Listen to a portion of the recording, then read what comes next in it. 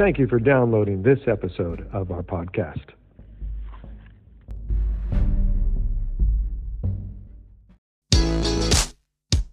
Hi, and welcome to the podcast for Solomon Staircase Masonic Lodge number 357, where we talk about all things related with Freemasonry, including Hermetic teachings, philosophy, reason, spirituality, and much more. We're located in Buena Park, Southern California. Tune in as we continue to update our podcast with informative talks and articles for Masons worldwide and those who would like to inquire within.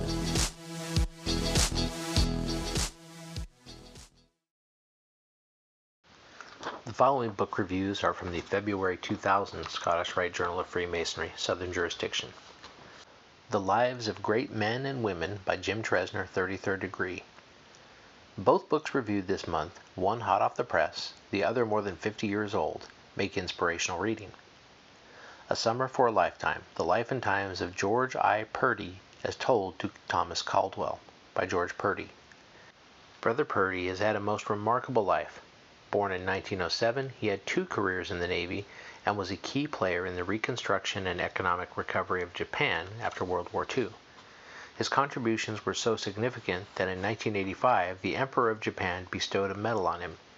But the delight of this book is not just the sweep of history, although that is certainly there, and not just the insight into many of the important events of the last half of the 20th century, although that is there as well.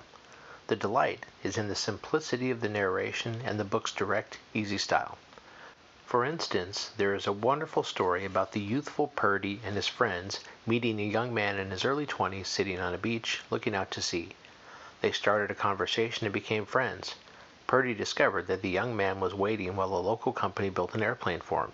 The plane, later known as the Spirit of St. Louis. Some of the men Purdy worked with have written comments on this book. Walter Mondale, former Vice President of the United States and former Ambassador to Japan, says, "One of the joys of my time in Tokyo was getting to know and work with George Purdy." Shintaro Ishihara, governor of Tokyo, writes, "George and I are both men of the sea. I've known him since we worked together on the 1964 Olympics. He is all hard work, good humor, and most of all guts." There are others who praise the book and the man, including Grand Commander Kleinknecht, but you get the point. Sometimes we are privileged to share in the lives of the men who make a difference on our world scene. Our Scottish Rite brother, illustrious George Purdy, 33rd Degree, is such a man. As with Brother Purdy's book, the internet is also a good place to find Edith Dean's book, All of the Women of the Bible. I checked when writing this column and found a special on the hardback price, which is actually lower than the paperbound cost. Harper and Row first copyrighted the book in 1955, so it is hardly a new work, but it is very complete.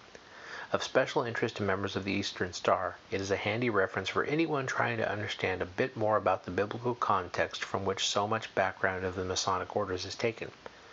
Also, it reads far more like a novel than a reference book. If, like some of us, you tend to confuse Sarah, Salome, and Sapphira, this book will help.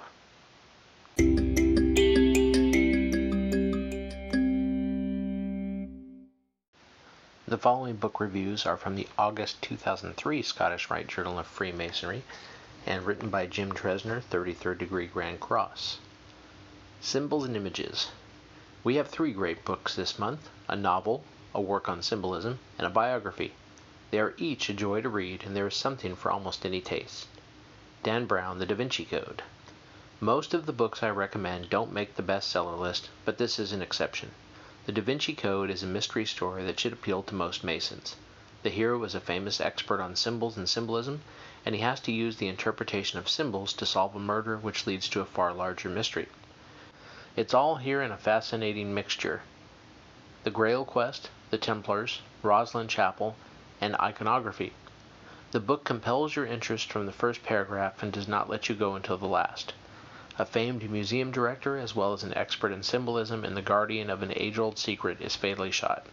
With his last moments of life, not wanting the secret to die with him, he draws a pentagram on his chest in his own blood and arranges his dying body to represent Da Vinci's famous drawing of Vitruvian Man. The assassin is a member of a fundamentalist cult. Mystery, Templarism, conspiracy, intrigue, and a healthy dose of knowledge about symbols. It's all in this gripping book. If you start reading it in the evening as I did, make an extra pot of coffee. You'll be up late. The next book is Masonic Symbols and Signposts by Leon Zeldis, 33rd degree. Illustrious Brother Zeldis, 33rd degree, is past Sovereign Grand Commander of the Scottish Rite Supreme Council for the State of Israel, a man of prominence in many fields and a highly noted Masonic scholar who also recently published Land of Four Seas, a novel. In the present book, Masonic Symbols and Signposts, he provides some interesting and useful information about the symbols found in Masonry. Even more, perhaps, he provides an understanding of why we use symbols at all, and where, quite literally, there is no other way in which Masonry can work. As a way of sensing this book's richness, consider some of the chapter titles: Symbolism of the Stone, Symbolism of the Ladder, Color Symbolism in Freemasonry, Symbolism of Colors in the Ancient and Accepted Scottish Rite, The Labyrinth, King Solomon's Quarries, and much more. The book has a clear and easy style with information that will make you stop and think. You will read it again and again, first to gain an overview and later as a reference work. And the third book is A Labor of Love, The Life and Art of Vinnie Ream by Glenn Sherwood. I somehow missed this book when it came out, but it's still available. It is a large book filled with photographs, and it tells the story of a most interesting young woman. Vinnie Ream was a strikingly beautiful girl with an astonishing range of talents. She was working in the dead letter office in Washington, D.C. when at the age of 15 she went with a friend to visit a famous sculptor. Holding a piece of clay for the first time in her life, she molded an Indian head with such talent that the sculptor took her on the spot as a student. Before 2 years had passed, Vinnie had sculpted almost every important person in Washington during the height of the Civil War. Abraham Lincoln gave her sittings for each day for months. When Lincoln was assassinated and Congress decided to have a statue made to honor him, Vinnie, still a teenager, won the commission. She was the first woman, and is still the youngest person ever to receive a commission for a work of art from the federal government. Her life-size standing statue of Lincoln is still in the Capitol Statuary Hall. She also painted, composed, and published music, played the harp, and wrote poetry. She was living at home with her parents, who took in boarders. One of those boarders was Lillian Pike, the daughter of Albert Pike. Vinnie wanted to meet the great man, and Lillian introduced them. An instant friendship formed.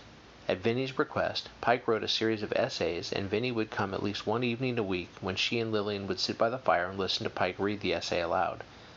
Pike's unpublished essays to Vinnie contain some of his best writing, and they range over such topics as life and lawyers in early Arkansas, Pike's adventures as a young man, the importance of books, the wrongs committed against Native Americans, and much more. Returning his friendship, Vinnie played and sang for Pike, wrote poetry to him, and sculpted a bust of Pike, which is one of the best ever done. Vinnie was at the center of such controversies as the attempt to remove President Johnson after the death of Lincoln. Senator Ross, who cast the deciding vote against ouster, was also a boarder in the Ream home. If you are a Civil War buff, or have an interest in the political life in the nation's capital following the war, or simply want to read about a remarkable woman, this book is for you.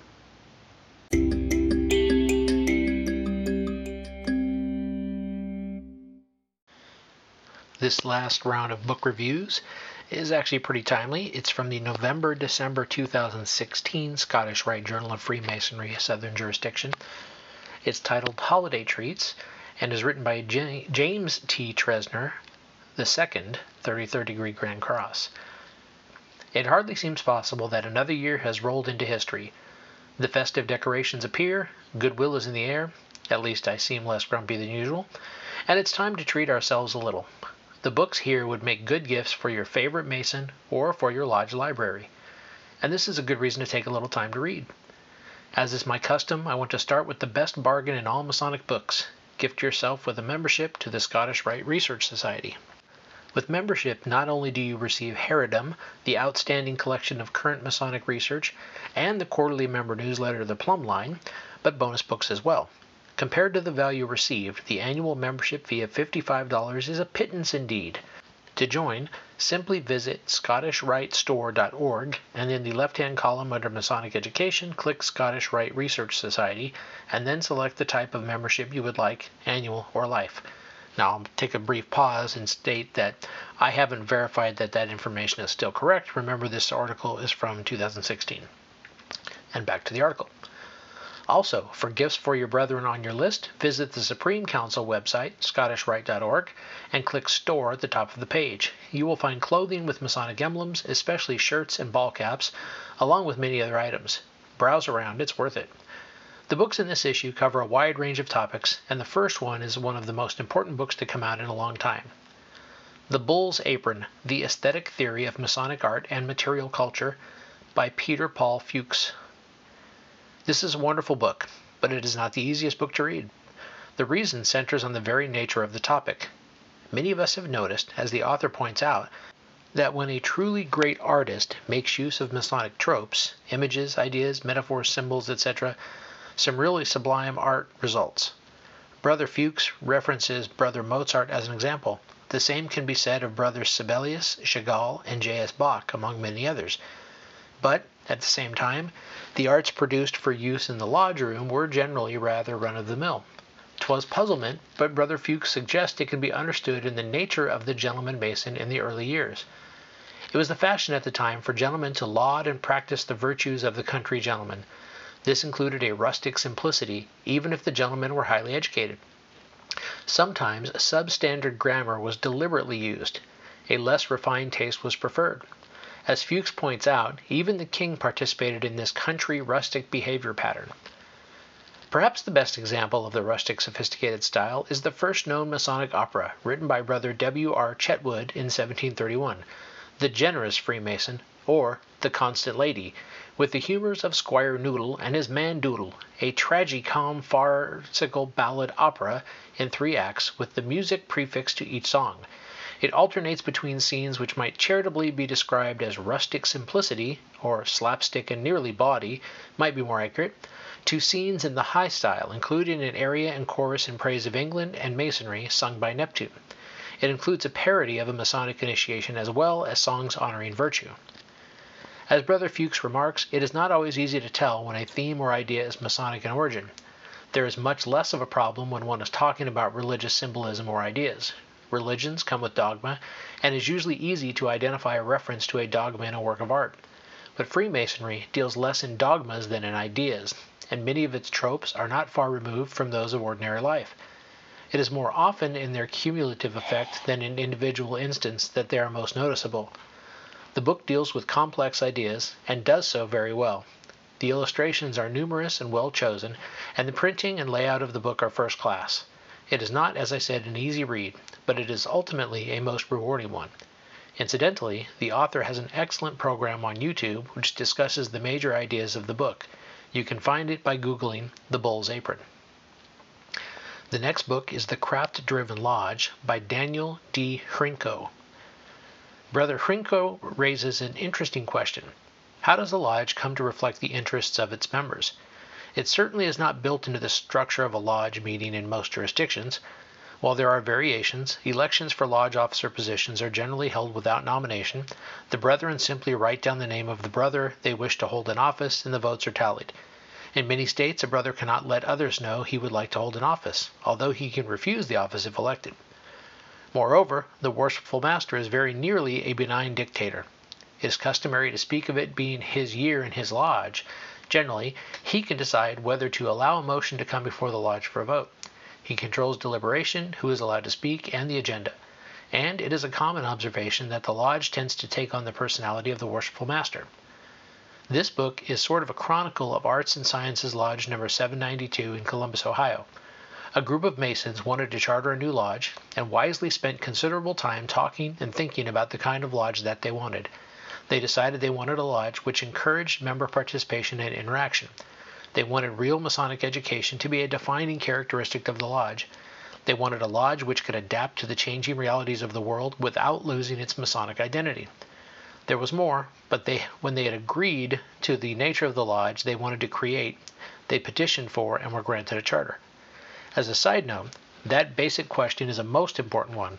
Lodges which find themselves in a decline would be well advised to ask, what kind of lodge do we want to have, and then work toward it. And how does the lodge adapt to time and change? Brother Hrinko answers it this way. Arts and Sciences is a craft-driven lodge. By definition, this means that the will of the craft, communicated to the master and lodge management, ultimately directs the activities of the lodge. As a result, the nature of Arts and Sciences Lodge will evolve over time as the membership evolves. As new brothers join, they will bring ideas, desires, and needs into the lodge, which the lodge will then need to accommodate. As brothers move on due to death, geography, or other reasons, certain desires, ideas, and needs will leave the pool of active members, making some activities less important, if not unnecessary. This results in an organization that is constantly evolving. For this lodge to succeed across time, there needs to be a constant flow of information from the members of the lodge to the management, and from the management to the brothers of the lodge. Should brothers feel that they are not being heard and have no sense of input into the activities of the lodge, they will become disconnected, apathetic, and eventually disappear. However, if a formal mechanism is created where every brother has a voice if they are willing to use it, and feels confident that their opinions matter, then they will be connected, energetic, and invested in the life of the lodge, being willing to take whatever actions are reasonable to contribute to its success. It does not take much time to read this little book, but there is food for many hours of thought and conversation here. When I joined the craft, there was no thought of the lodge meeting your needs. Your task was to accommodate the lodge. For many of us, that was fine, but far too many brethren, not finding what they sought in lodge, simply stopped attending. Think about the suggestions in this text, and then set out to make the lodge experience all it can be for everyone. It can be great. And the final one is Brought to Light, Contemporary Freemasonry, Meaning and Society, by J. Scott Kenny, Ph.D. Brother Kenny is an associate professor of sociology at Memorial University at St. John's, Newfoundland. This is an intriguing book, written by a scholar, but entirely accessible to the layman. Let me give you some of the chapter designations. Sometimes, as in this case, they provide a good overview of the contents. 1. Contemporary Freemasonry, a neglected field. 2. Paths to Masonry. 3. Predisposing factors. 4. The social interplay between secrecy and curiosity. 5. Organized or organizing encounters. 6. Attractive or attracting aspects of the craft. 7. Unattractive factors or hurdles to get over. 8. Overcoming the hurdles. 9. Taking the degrees. 10. Social atmosphere and member involvement. 11. Organizational factors and member involvement. 12. Further factors in member involvement and an overall explanatory framework. 13. Claimed life changes since becoming a Freemason. And 14. Contemporary Freemasonry, the direction forward. The chapter titled Claimed Life Changes Since Becoming a Freemason is especially enlightening. Many Masonic writers have said that Freemasonry is a transformative experience, that it produces real changes and development within men. Brother Kenny uses the tools of sociology to gather these experiences among Masons. Not surprisingly, the title rings true. And then a quote from the book. How do you take yourself out of this fragmented social world?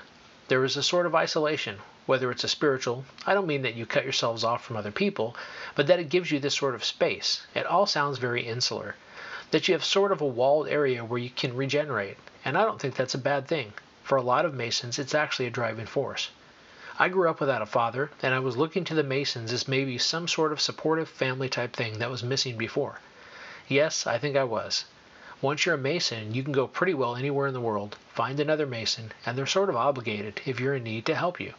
Just to have that family unit all over the world as well is a big benefit, I think. It's definitely an attraction for me. Freemasonry taps into the spiritual hunger today that research shows exists, despite decline in mainline denominations. It's the opposite of our disposable society. Men are searching for something without knowing what that is. The Masonic tradition continues to intrigue men because there's a lack in our society, especially presently, of a stable institution. The church no longer has that kind of power. There isn't really anyone addressing some of the larger spiritual questions that everyone considers, especially younger people. When you get to a certain age, you start to ask some of the bigger questions and want to explore larger ideas. And Masonry has the potential to present a clear path. And I think that it is not any type of stricture. This is a very thought-provoking book which gives a harder edge and focus to the things that many of us have thought and felt for decades.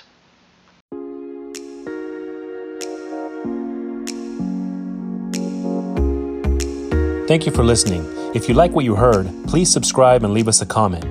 We enjoy hearing from our listeners. If you really like what you heard, share this podcast with your friends and lodge members. Visit us online at solomonstaircase.org.